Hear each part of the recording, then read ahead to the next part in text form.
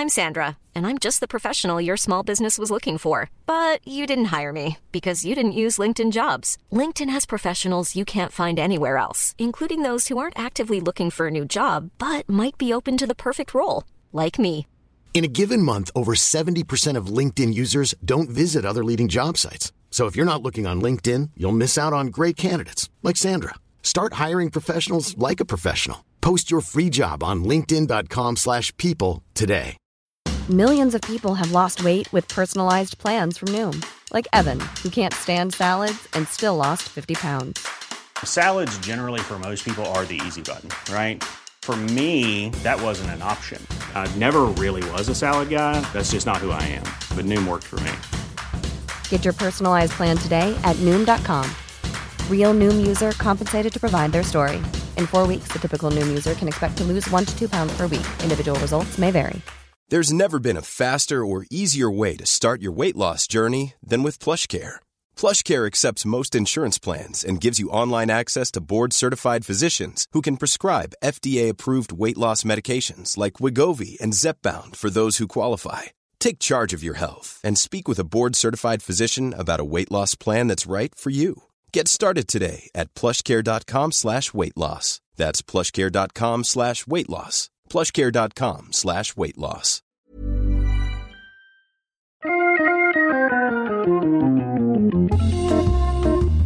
Welcome to Wood Talk, for woodworkers by woodworkers. Now here are 3 guys who put the fine in fine woodworking. Mark, Matt, and Shannon.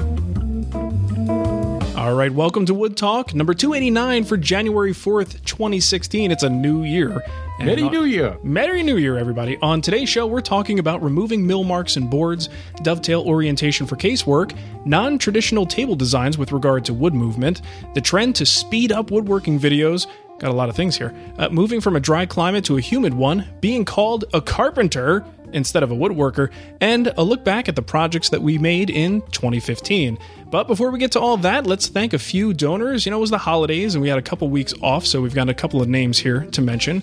Christopher Lalong, Jay Brash, Daryl Adams, Christopher Kelby, Kelly Burns Woodworks, Theodore McMahon, Green Trace Associates, LLC, wonder what the dude's name is. Andrew Hansen, Stephen Hummel, and Jeff Waite. Thank you so much, guys, for supporting the show. And if you want to support us too, you can just go to woodtalkshow.com. Look over in the right-hand column. You'll find the donation links right there.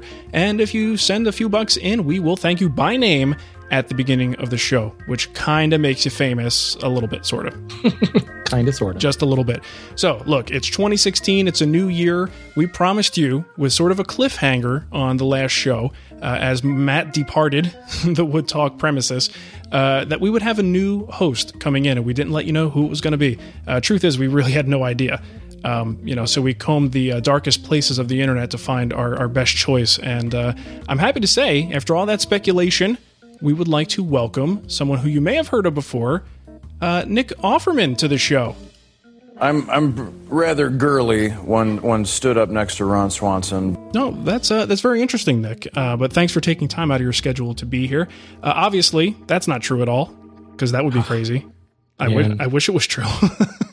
I just fainted. Yeah, not to take anything away from our true new co-host, who you might have already heard his laugh. It's just his trademark thing. What is it with the third co-host on the show has a trademark laugh that everybody just can hear from a mile away. You just know he's always named Matt. And that's actually just pure laziness on our part. Yeah, so true. We don't have to change anything. We would like to Malcolm. let's Malcolm Watt. We would like to welcome our new co-host to the show, Matt Cremona. Welcome, dude. Thank you. Thank you so much. Yeah, we had a really good time talking to you the first time, and we figured, well, he did it once. He probably won't mind doing it again and again and again and again. Whoa. This is like a repeating thing? Oh, yeah, we forgot to mention that. Like a one-time tryout kind of thing again, sort of like see how it feels thing. Yeah, you never know. He's already trying to way too hard renegotiate last contract. time. Hopefully this won't become what the Spinal Tap kind of situation. You'll be the exploding drummer. So hopefully you'll stick around a little longer than that. But anyway, we really like Matt. We like what he's about. We like his woodworking style, his interest, and his personality. We thought he would be a really good addition to the show, and we hope you do too. So Matt, if you can, take us through a little journey here about who you are in case people aren't familiar, what kind of woodworking you like to do, your woodworking perspective, just, some stuff, some things about you. That's pretty high level stuff. Yes, it is. Be careful. Oh, okay. Well, I like woodworking a lot. If you haven't already noticed that, because I'm on a woodworking show. So that good. Really just, I'm glad I let off with that statement. You passed that test. No, I've been woodworking for like 8 years now, and it really just kind of, I don't know, it's one of those things that happened to me. Like I just really fell into it really, really hard, like hard and deep. You know, take that where you want to, but it was. I'm not going to tell you where I just took that. There's a family show here. How do you know what website I'm surfing right now? Shannon, come on, man, stick with it. Oh, but yeah, I really slipped down into it, and I just kept getting more and more into it, and it really just took off for me. So I went from just like basic, really simple basic stuff to probably more advanced level things pretty quickly, and it was all in my own shop, all self-taught. And then like from the woodworking side of things, I kind of progressed into like this whole like side offshoot of woodworking is the lumber production and making lumber out of trees. And I started going back towards the final source of lumber, from buying rough cut lumber to drying your own lumber to cutting your own lumber, or buying stuff from a mill and then milling it yourself, and then now like cutting down trees. Sure. So I'm kind of coming down from that side as well. So like, I think I have an obsessive personality. I think it's probably a good way to put it. Yeah, I know what that's like. I'm kind of like that too, and that's a very similar story to mine. So because I like to lump people into very broad categories, and folks like to do that to us as well, because obviously I'm the power tool guy. Forget about that book, Hybrid Woodworking, had nothing to do with hand tools. And of course Shannon, he's obviously the hand tool guy. So I'm very curious if you want to box yourself in a little bit there, would you call yourself more power tool guy or hand tool guy, or a little bit of both? I think I sit pretty. I'm like more towards your side, Mark, than Shannon's side, but I'm like way more towards Shannon than like midpoint, I guess, from where you are. Oh, Basically, I'm like right in the middle. I would say. I just appreciate being an extreme. That's all. You are definitely an extreme, Shannon. You're an extreme, Shannon. No doubt about it. Matt, I think you're a lumberjack and you're okay. Fine. I am just fine. I made it. And how about your style that you like to build in? Would you say you have a particular style? I like period pieces because it affords me some challenge or some, I don't know, it's like that's a whole nother rabbit hole as well that you can go down and kind of really progress into. So I've just kind of scratched the surface there with the pieces I've done in that style, and I'm really looking forward to continuing down that road because I know that there's a lot more challenges there for me and things for me to master in that sense. Right. But my own designs that I come up with myself tend to be more of a modern, I don't know, clean lines kind of thing. Mm-hmm, sure. Clean lines, some nice curves, simple curves. It's good stuff. So I'm just excited to have another period furniture enthusiast here. So would you consider yourself more of a Queen Anne, Chippendale, or Federal person? I am definitely Queen Anne. Okay, Southern Queen Anne, Backcountry Queen Anne, New England Queen Anne. New England, yes. All right, excellent. Philadelphia? Is that too far south for you? No, I can lean more Boston. Okay, but not Newport. No. All right, not that far. I'm more of For more information, subscribe to the Society of American Period Furniture Makers. There you go. I'm a little more of the green and green period. Not that long ago. That's a period style. That was. No, that's the only reproductions I think I've ever done. And that was fun. Good stuff. All right, well, let's move into what's on the bench. Let's do the show for real here. For me, I'm going to make it very quick. Not a damn thing. It was the holiday, and I'm still working through some health issues that are just keeping me out of the shop. I will say, though, that we have a new giveaway posted at The Wood Whisperer. Just want to let you know that. thewoodwhisperer.com/giveaway, and there are some amazing things in the giveaway. This year, some Festool stuff. There's a turbine from Fuji Spray. It's a big deal. It's a whole thing. So go there, sign up, get yourself entered into the giveaway. You do not want to miss this one. Wow. Yeah, that's all I'm going to say. Good stuff. By the way, Matt, you're not eligible for that stuff anymore. Yes. All right. I won my first thing at the live show the other week. Yeah, no, the thing is, Mark's TV. Technically, I think he totally is eligible, but that would be so bad if he won. I was going to say, you know what I mean? Like, if I suppose I'm eligible, but it just I imagine the cries of foul would probably go off left and right. It just isn't going to go over very well. I'd be like, well, it sucks to be Matt. Next. Then again, if I won Festal stuff, that would probably be even worse with all the hand tool people. They get really mad if I show a power tool ever. No. You just use that handheld power tools. That's true. You just use it after the camera's off. Come on. There you go. Right. Be honest. Alrighty, so I guess it's me, right? Yeah. I'm with you, Mark. Not a whole lot. Although I will say this was the busiest gift building season I've had in a long time. Nice. Like the kind of season that I hope to never do again. Like 5 years ago when I did this, I was like, man, I'm never going to make that much stuff again. And here I am 5 years later. It was rough. It was really rough, including Christmas 2, as I call it, which is generally 3 to 4 days after Christmas when we get together with another part of the family. So I was not only letting finish dry on Christmas Eve, I was building still and letting finish dry on the night of the 27th to get ready for Christmas 2. So yeah, it was rough. So when I finished that, I shut off the lights and practically locked the door to the shop and haven't been in there since. Nothing wrong with that. Got to do what you got to do. Needed a break. What about you, Matt? I have been working very hard on my sofa table project. It is a guild project, which is pretty exciting. Thank you, Mark. Sure. Thank you. I've been progressing quite a bit on that one. I was gone for a few days for Christmas. I'm back in town now, and I've been just hammering hard on it all New Year's weekend. Nice. Good deal. It's looking good. I've seen some of the pictures on Facebook and Instagram, and it is coming together. It really is. It came together pretty well today. I got the top cut, so all the curves in the top are cut. The base is all assembled. It's ready for finish, and the top is ready for its perimeter inlay banding thingy. Sweet. That is awesome. All right, so if anybody wants to join in on this project, you can. Just go to thewoodwhispererguild.com and look for it there. It's a sofa table project happening roughly February timeframe, and should be good. It's the first time we're having a outside instructor come in. So no pressure, Matt, but should be good. Don't screw it up, man. If nothing else, it'll be fun to watch. Kind of hitched my wagon to yours on this one, so... There's a car crash right there. Can't look away. Right. All right, so I thought it would be fun. Shannon, I don't see you...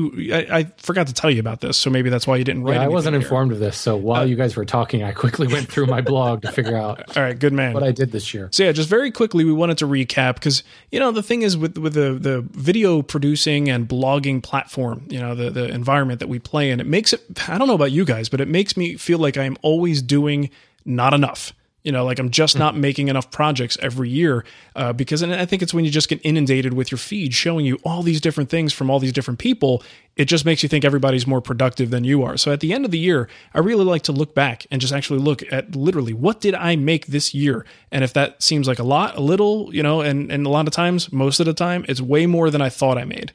Which is always kind of cool. So Matt, I'll let you go first. Let Shannon continue to count his projects. How many fingers does he need? Let's see. I did the secretary desk. That was my biggest project to date at the time. It still is. I did the changing table for my son, his bassinet, and his crib. And I did a flooring project. I made and installed my own tongue groove flooring all the way from the tree. Oh, man. That's awesome. That's crazy. It does look awesome. I hated every minute of the end. I was gonna say, I got towards the end of that thing. I'm like, I'm never doing this again. Yeah, that's rough. Next time, Pergo. Right? I have to say though, I didn't spend much money on the whole project. I think I did the whole thing for the OSB that I used for the subfloor or the sheathing or whatever was cheaper. It was the most expensive thing in the whole project. Wow, that's awesome. Well, when you're cutting the stuff yourself, that's great. Yeah, very cool. What about you, Shannon? It was an interesting year for me, and kind of like you said, Mark, Matt, whoever said it, Mark. You look back on it and you're like, man, I didn't do anything this year. And then you start counting up, and it's kind of cool to see I did a lot of stuff. This year was more about smaller projects for me. I came out of a couple of big ones, although I say that, and this year I built a king-size bed, and I didn't, we'll say half a project. I finished the dining table because I technically started that last summer. I built 3 smaller furniture pieces for a client, one of which has already been published on the show, the little display shelf. The other 2, whenever I get around to editing that video. There's a wall hanging Chippendale kind of fretwork shelf, and then there's a small, I'm calling it a plant stand, but technically it's just like a small side table-ish thing in a Southern Queen Anne style. Those 3 projects were all for clients. And then I built a bunch of little things. It's funny because Mark, you and I were joking via text earlier about how people comment on how I love the long form videos we do now on YouTube. And I'm like, haven't I always done long form videos? This is such a nice change. Well, I did look back and I can understand maybe where some of that's coming from, because I think some of the pressure to kind of get things shorter and shorter. We've talked about this in shows before. Yep. I did a lot of smaller projects, things that I could knock out in one video and do kind of 15 minutes worth. Mm-hmm. So there's all kinds of little things. And at first I was really quick to discount those. But as I start looking through, the multiple things I turned on my foot-powered lathe to the stupid things like a peach crate, but they all had really cool kind of skill-building things in them. So I don't know. It was an interesting year. I spent a lot of time teaching individual techniques to my hand tool school students instead of big projects. Sure, so right.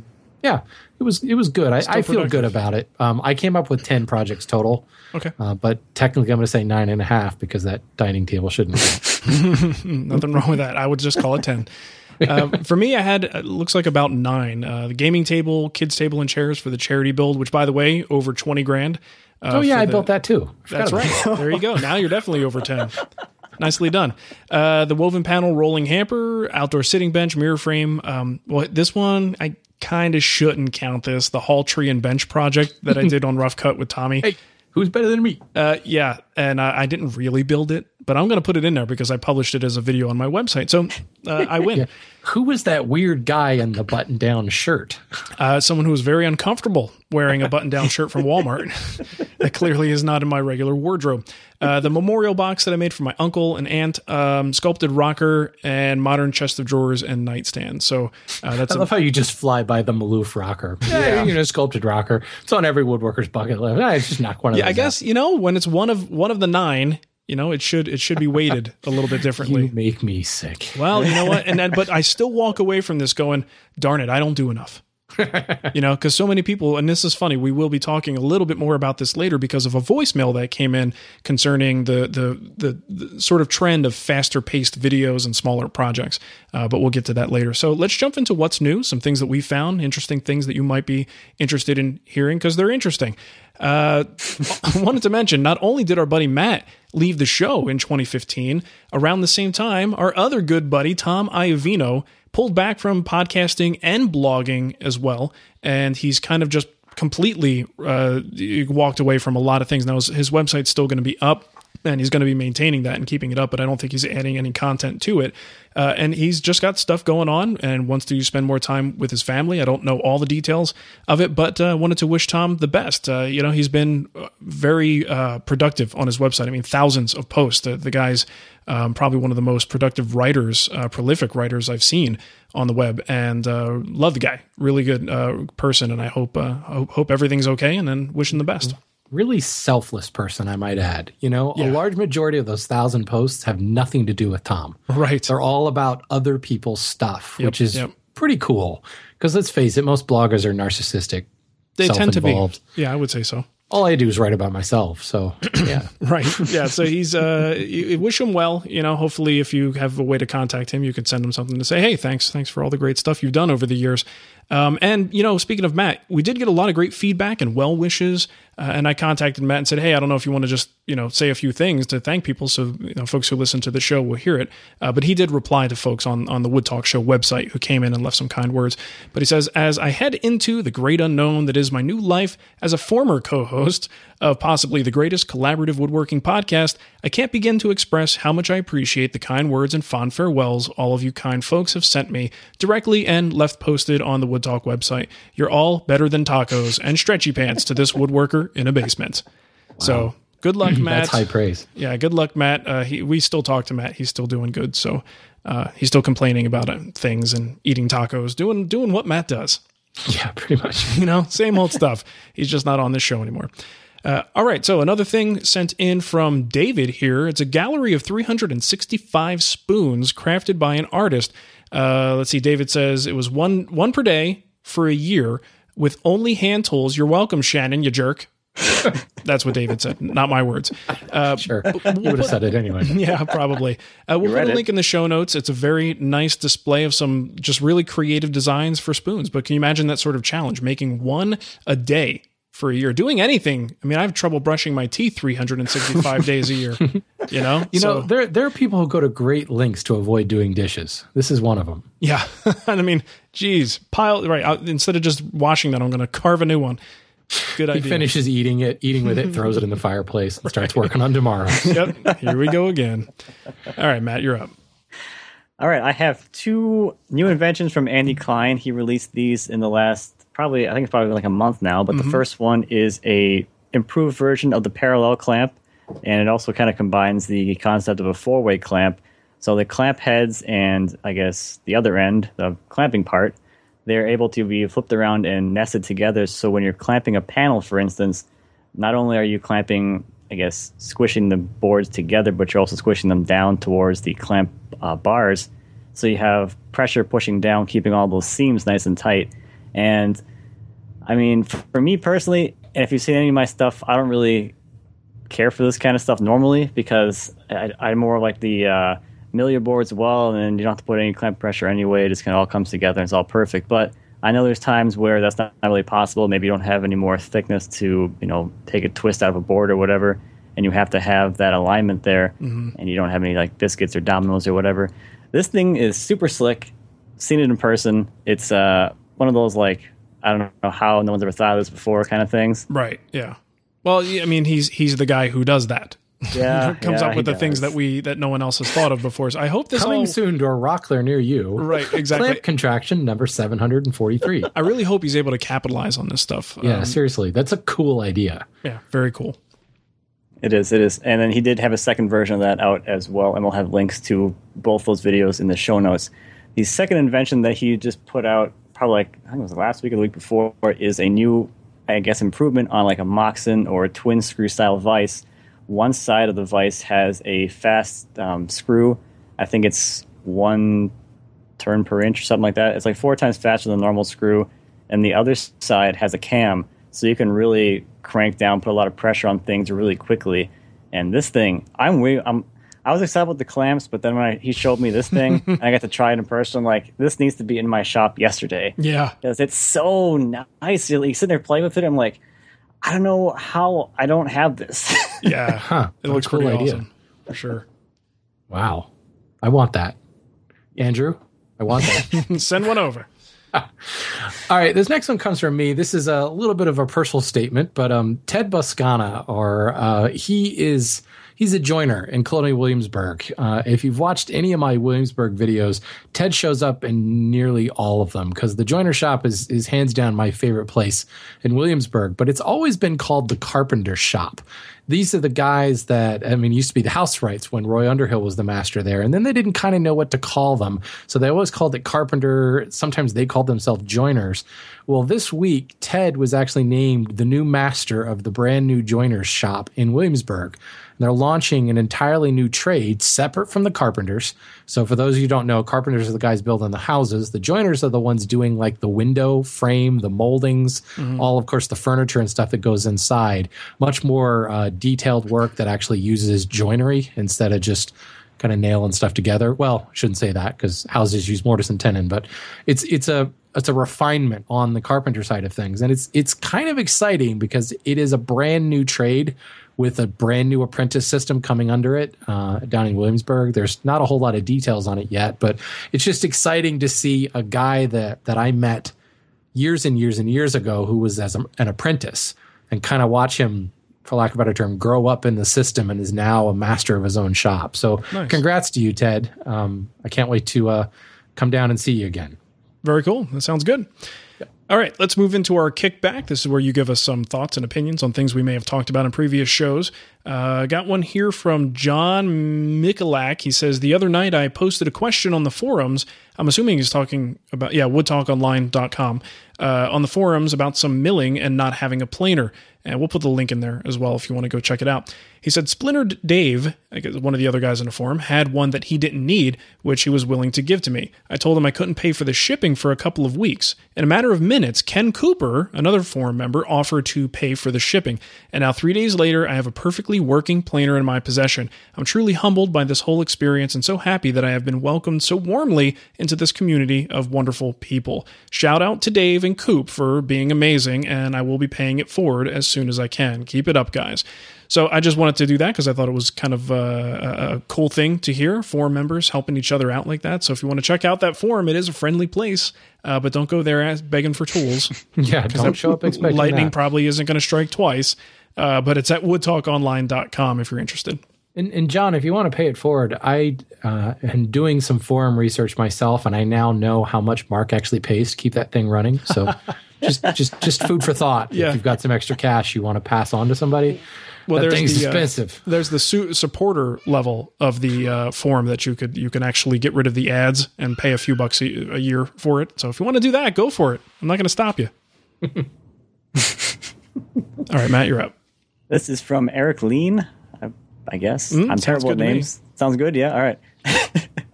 As was alluded to in last week's show, the Festool Domino seems to get a lot of hate. I assume because the price.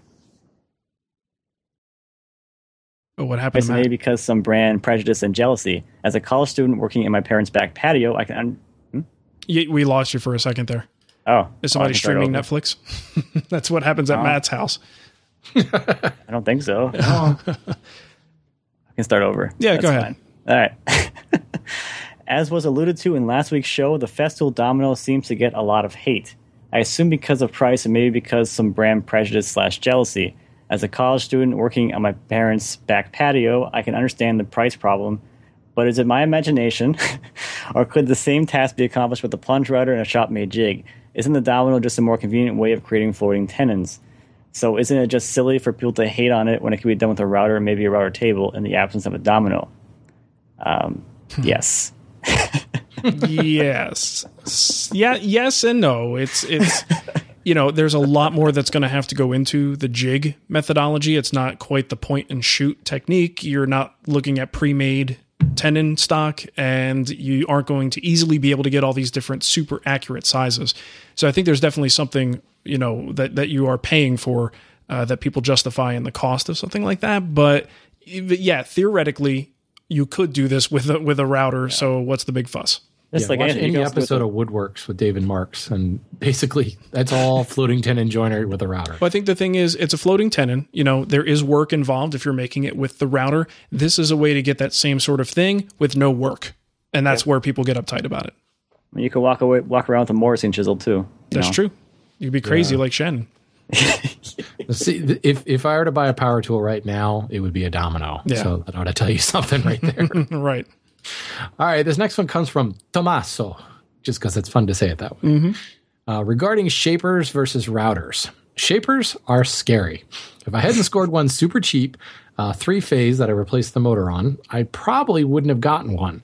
It's the single most terrifying piece of equipment I own, and as such is the only piece that has its own name. It's an older Rockwell shaper named Shatar, the destroyer of men, and while it runs really well, there is no question who is in charge. Love the show. It's fantastic. Oh, nice. I've heard that before about shapers. I heard that they're very scary. I've never used one myself, though. Yep. Buy some diapers when you buy it. There you go. You might need them. All right, let's move into our voicemail. Got quite a few here, and this one is from Jimmy. Hey, how's it going? This is Jimmy, Inglewood, Colorado. Just wondering how you guys felt about all these new videos with the super sped up production going on. Kind of irritating to me. Don't know how y'all feel. I do love Jimmy's delivery on this. Is he talking that slow on purpose just to make the point about sped up videos? I really think he's highlighting because that was brilliant, Jimmy. I loved that. Very well done. That's a thing. It's definitely a thing. I don't want to spend too much time on this, but I think sped up videos certainly have their place. As the person making the video, I can see the motivation for doing it because guess what? It'll be seen more often. More people will watch it. Now, it depends on what you want to do with your videos, whether that's satisfying to you or not. Obviously, you're talking specifically to 3 people here who put more time into their videos and probably enjoy fewer subscribers as a result. So it kind of depends on where your priorities are. But as a viewer, the great thing is you don't have to watch it. You know, if you want more information, maybe you can try to contact the person. It would be nice for the folks who want that detail if it was in the video, but I guess you gotta respect their reasons for choosing to edit in a particular way that makes sense for them. And there are still people doing more longer form videos. There's just probably not as many of them, and but you can find them. We're out there, I mean, so let's say not even from the production standpoint, we have our reasons for that. Do either of you, in terms of inspiration and the kind of videos you want to watch, do you have a personal preference for the faster stuff or the longer form stuff? Well, I mean, Shannon? All right. There's almost two questions there. I mean, I like the longer format video because I like the more educational video, but the actual sped up action, I really don't like that. And I say that knowing full well that I do it from time to time, but I think, I don't know, maybe I'm reading in what Jimmy's saying, but what he's talking about and what I've seen is like the 300% speed stuff, where it's like this person's a blinding blur and they're just stuff is magically happening. Yeah. I will, and let's face it, I work by hand, so everything I do is really, really slow. So I can speed up to 300% and it doesn't look that much faster. But, I'm going at 120% sometimes, just to kind of pick up the dead space between chisel strokes. Right. But if at any point it actually is killing the message, then no, absolutely not. I don't want to do that. Right. What do you think, Matt? I think from a viewer's side of things, for me personally, it depends on what I'm there for. If I'm there for entertainment, then it doesn't really make a whole lot of difference to me. But if I'm there to learn, then it's kind of hard. It's harder to learn if you're trying to figure out what they're doing and they're not telling you what they're doing because you don't know what they're doing because you don't know. Right. So it's kind of hard in that sense. But if you're just looking for inspiration, sometimes it can be pretty helpful. But also, it needs to be done.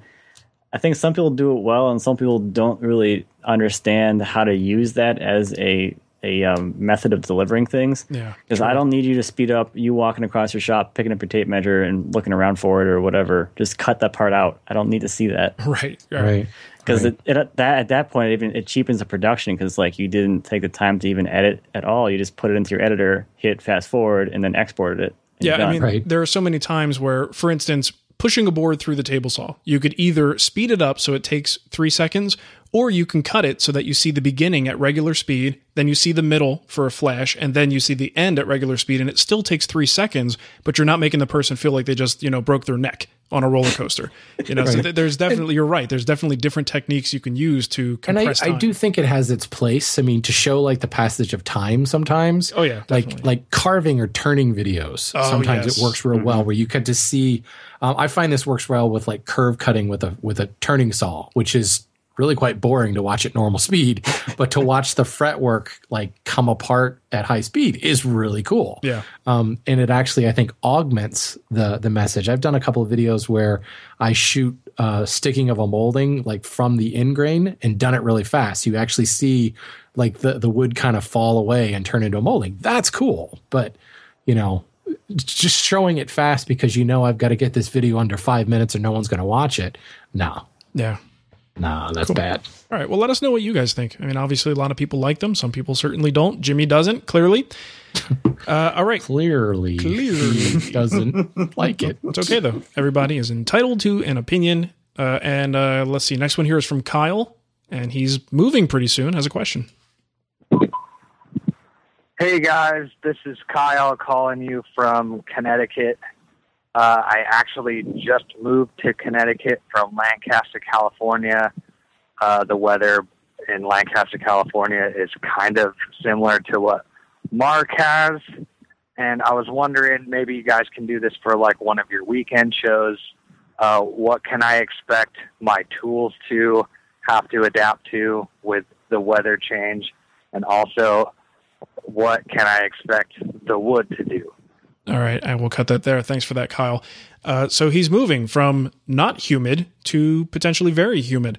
And I would imagine there's going to be some issues. Obviously, if he, I don't really have to do much in the way of rust prevention here. So he may not know all the materials you can use or techniques you can use to get rid of that little surface rust or prevent it in the first place. So rust is certainly something he's going to have to look for and be prepared for. Wood-wise, I mean, he's got to wait, right? You got to bring the wood there. You probably want to stack it in such a way that it has good air movement and just let it do what it's going to do, right? I mean, how long if it's all kiln dry, Shannon, just off the top of your head, how long would you say to let it sit in that condition before you think it's probably safe to start digging into it? Couple weeks. Yeah, just a couple weeks to kind of acclimate a little. The key that he needs to figure out is what is his equilibrium moisture content? Kind of where is everything happy? And if he doesn't have a moisture meter, it might be a good idea, or at least a hydrometer or something, because it's going to move and then it's going to settle into what's kind of common up there. And it really shouldn't take that long. We ship lumber from, drop ship direct from the West Coast over to the East Coast, and they're building stuff like the same day, even though we tell them not to. Right. But nothing has yet exploded. So good to know. Cool. All right. We also got a voicemail from AJ from Connecticut. Really funny voicemail in regards to Matt leaving the show. The problem was it was really long, and I don't know why, but the quality of the call was just horrible. So I couldn't play it, but I wanted to let you know, AJ, we did get the voicemail, and thank you for sending that in. Last one here is from No Name Sad Guy, and that's the name I gave him because he didn't give us his name, but he says he's sad. Hey, guys. Love the show. Keep it up. Just got a quick question, but I want to make a comment first. Last episode, I tuned in and I listened, and there was a bombshell dropped. This bombshell stated that Matty Van is leaving the show, which is fine and dandy, except that you dropped this bombshell right before Christmas, and that made me sad. And I don't like to be sad. And then you fellers go on and say that there's going to be a new co-host. Great, love it. But you say I got to wait till after New Year's. I'm not patient enough for that, guys. You're killing me. But all joking, all kidding aside, I think Matt's doing the right thing, putting family first. You can't go wrong. And you guys are great for supporting him in that and encouraging him to do what's right. My question is this. A lot of people where I'm from, they refer to woodworkers or cabinet workers simply as carpenters.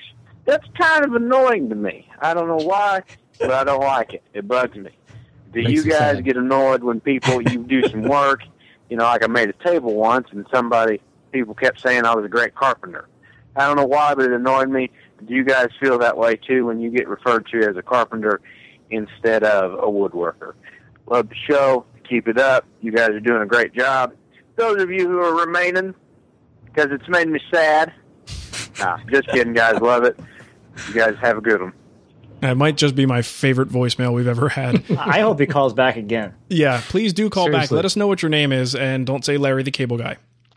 Yeah, it wouldn't have been as funny with like my accent or lack thereof. No. That had to be exactly the accent that it was. Right. That was perfect. You know what? I'll be honest here. I've never been called a carpenter, so I don't know that I would react one way or the other.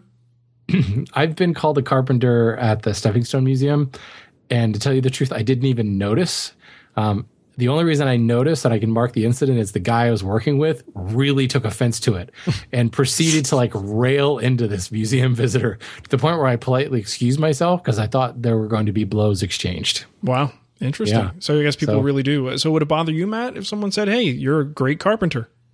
I don't know, a little bit. I don't know. It doesn't happen a whole lot. I know like the few times it has happened, like I noticed it because no one ever calls me a carpenter. It seems kind of weird. Because I don't think I'm a carpenter. I'm not out there building structures, which carpenter usually is associated with. Yeah. I don't know. Maybe a little bit. But maybe they're just not educated into that there was another name for people that make furniture. I don't know. Yeah, I mean, it's just a matter of being misinformed and knowing that there's a more clear term for that sort of thing. But I don't think... if someone did, I don't think it would offend me in the least. But yeah, that's interesting. It definitely upsets No Name Sad Guy. That's for sure. Makes him very sad. Yes. All right, let's move into our email. Pretty packed show here today. This one is from Eric Butler. He says, hi, guys. I have a question about sanding to remove milling marks. I'm building a cherry slab desk, and I paid a local lumber yard to flatten the slabs. They're big. And he listed it in thickness, width, and length. Right, Shannon, he says? They used a monster drum sander and went to 80 grit. Now I'm ready to finish the desktop and milling marks, straight lines down the length of the piece are still visible. My question is, do you always / frequently spend extra time at the first grit in your sanding process to remove mill marks? I'm using the pencil method. Thanks, Mark. Scribbling on my workpiece before each grit and sanding until the marks are gone. I did 2 complete passes with 80 grit before moving to 100. Try my best to use the raking light, and it seems like the mill marks are gone. This is a gorgeous and one-of-a-kind top, and I want to go the extra mile here to finish it right. Am I on the right track here? Any other suggestions? And he says, thanks so much. Love the show. Keeps me sane during my 45-minute commute every day in Jersey traffic. So here's the thing. When you send one of these boards through a drum sander at 80 grit, if you're thinking about the type of 80 grit that we typically use in like a random orbit sander, this is not really the same thing. It's like the 80 grit version from a drum sander is like scraping it over the concrete sidewalk. So those ridges are much deeper. It's much more severe. So if you actually start with 80 grit in your sanding regimen, you really want to start a grit before with your sanding paper. So most of the time, I don't know, I'll leave and you may not have had control over this. It wasn't your sander. But in my shop, I'll do like a 120 grit sanding, and then I might start sanding with 80 once I get it to the bench. But I'll tell you what the best shortcut is, and this will work for you too, is get yourself a card scraper. If you just get a card scraper or a cabinet scraper, you can very quickly remove those initial deep marks, get most of the smoothing done, and then if you want to start with your 80 grit, you could probably even jump up a little bit from that point if you've scraped thoroughly. Yeah, just go to 220. Yeah. You have an opportunity here to just use a hand tool to get this thing done way, way faster and better, because those little marks are very, very difficult. Even using the pencil trick, you don't always get it all. And I think that's what he's noticing here. So I would go back, get yourself a cabinet scraper. I love the old Stanley number 80 cabinet scrapers. Scrape the hell out of that thing, clean it up, get the marks gone, and then go through your sanding regimen. It'll be a lot less dust in the air, and it'll go a lot faster. I could also say, ask them how much it would cost to run it through at a higher grit. Yeah, I know. Worlds colliding, dogs and cats living together. Mark recommended the hand tool. I'm recommending sending it back through the sander. The only reason I say that is we have 4 grits of paper. We have 4 grits of paper on site at our drum sander. Mm-hmm. And if we're going to remove material, we run it through at 80 grit, which you're right is probably like 40 grit. Right. And if we want it to be finished, we're sending out as a finished piece to a customer, we'll at least run it through at 120, if not higher than that. Yeah. Now it takes time to change the paper, especially on a 48-inch machine. So you may end up paying for that setup cost. But, what is that setup cost? I don't know. I mean, it could be $20. It could be $300, depending on the size of the mill. But it could be well worth it, depending on what they charge you. So totally. A little late now, I know, but doesn't hurt to ask. Yep. Cool. All right. This is from Joe. It says, hey, Mark, Matt. No, he didn't say that. He said, hey, Mark, Shannon, and yet to be announced new host. He's late. Me guy. Now he knows. Oh, boy. I'm building a new dining room table out of 12-color alder. My wife really likes the design she saw on the internet, where the legs are consisting of 2 tapered alder pieces attached at 45-degree angles, forming the corners of the table. That is, the end grain of the legs is flush and visible with the top of the table. And his concern is in regards to expansion and contraction with the design. His question is this: is it a silly design that looks only good until it falls apart a year later? or is there a reasonable design fix that doesn't leave a 1/4-inch gap between the table itself and the legs? So basically what's going on here is the legs of the table are actually coming up through the tabletop, and they're visible on top. So you're basically setting the tabletop down inside the frame of the table base. And that tabletop is going to be constrained by the legs that are coming up through it. So it will expand and contract, and it will probably bust that frame of that base right apart. And as he mentioned in here, leaving a gap around the legs so there is some space for that tabletop to kind of float in there is one way to fix that problem. It's probably not the most attractive. With this design, I think you're kind of flawed. It's just naturally flawed in that it's going to bust apart if you try to make it look a little cleaner than that, unless you don't connect the 2 halves of the table together and they can float independently. But then you'll probably have some kind of weird racking thing. So gaps along the edges there for the expansion to have somewhere to go, or maybe look at a different design, or do plywood would be another option in that sense. Cool. Yeah, sometimes some designs just aren't meant to be. Out of solid wood, you gotta be prepared to make that call sometimes. Hey, on the last show, on Matt Vanderlist's last show, that's going to get confusing real fast. Didn't we agree that anytime a person wrote in whose name was Matt, that we were just going to assume that it was Vanderlist writing in? That's true. Except that he's using alder, which is way too exotic for Matt. Yeah, but this guy's name is Joe. Oh, sorry. It says Matt up there. Never mind. You're getting so confused now. So confused. There's so many names. What a mess. And here's another one. This one's from Wilbur. He says, over the next year, I'm planning to build some bookcases and a cabinet that a flat screen TV will sit on. For both, I was planning on making a dovetailed case. The bookcases are going to be taller than they will be wide. On the other hand, the TB cabinet, I think he meant TV cabinet. He is a doctor, though. Maybe he has a cabinet full of tuberculosis. Yeah, terrible. Doctors are weird. Anyway, on the other hand, the TV cabinet will be wider than it will be tall. Does the fact that one project is taller and narrower and the other one shorter and wider impact how you would design the joinery? In other words, would you put the tail boards on top or the side for these projects? This is an interesting question, which is why I grabbed it. I think, when you're talking dovetails, obviously there's a mechanical joint that won't allow the board to come apart in one direction, but it will in the other direction. So even though with so much surface area and with glue and everything, it's not going to come apart in either direction, frankly, if you've cut it well and you glued it up nicely. But I always like to think about where is the most stress going to be on that case. So for instance, I built a hanging cabinet that had all dovetailed cases, and the coolest way, like the most visible way to put the dovetails would have been to put them on the side so you could see them from the side of the cabinet. But in the particular part of this case that I was doing, it made more sense to put the tails on the top to prevent the sideboards from coming apart, because that's where the most force was going to be based on my design. So Wilbur, that's what I suggest you look at. And I think the only way you can really figure this out is the longer boards, the longer the lever, the more leverage you're going to have on that joint. So in the cases of the bookcases that are going to be much, much taller, your sideboards are going to be really, really tall. There's always a possibility that by leaning on it or by, the shelves bowing in the middle or something, there's more force that can be exerted on that long board. So therefore, you probably want to put the tails on the top so that it prevents the boards from coming apart side to side on that case. On the other one, where you're talking about it being relatively short and relatively wide, you could have more force being exerted across that longer piece, maybe the weight of the television, something like that could cause that board to bow, in which case you might want to put the tails in the other direction to prevent the boards from lifting up on the ends. All that being said, like I said, cut a good joint, glue it well, and you probably won't have to worry about it either way. But if you want to stack the odds in your favor, always put that mechanical joint against the area of greatest force. There you go. Sounds good. There you go. All right. Well, that wraps up today's show. If you want to support us, you can just go to the Wood Talk Show website at woodtalkshow.com and look for the donation links over there in the side column and send us a few bucks, because we like that.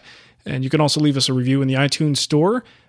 Just look us up. You can just type Wood Talk into the search, go to the ratings and reviews section, and click that 5-star rating, just like Claude the cat did. He or I guess Claude is the guy's name, right? He says, my woodworking journey started a few years ago when I bought my first house and wanted to build some basic cabinets. The individual work put out by Mark, Matt, and Shannon had immediate and positive impacts on my discovery of the craft.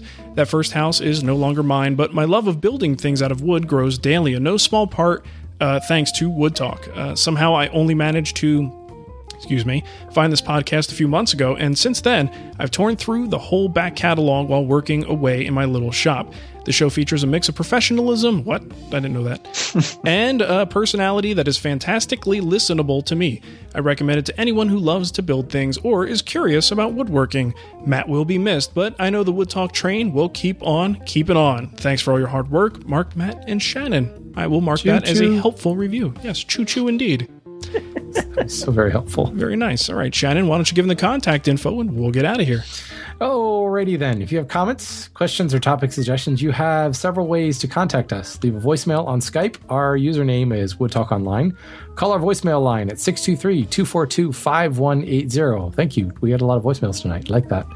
Or you can use our fancy contact form at woodtalkshow.com/contact and leave us a comment on our Wood Talk Facebook page.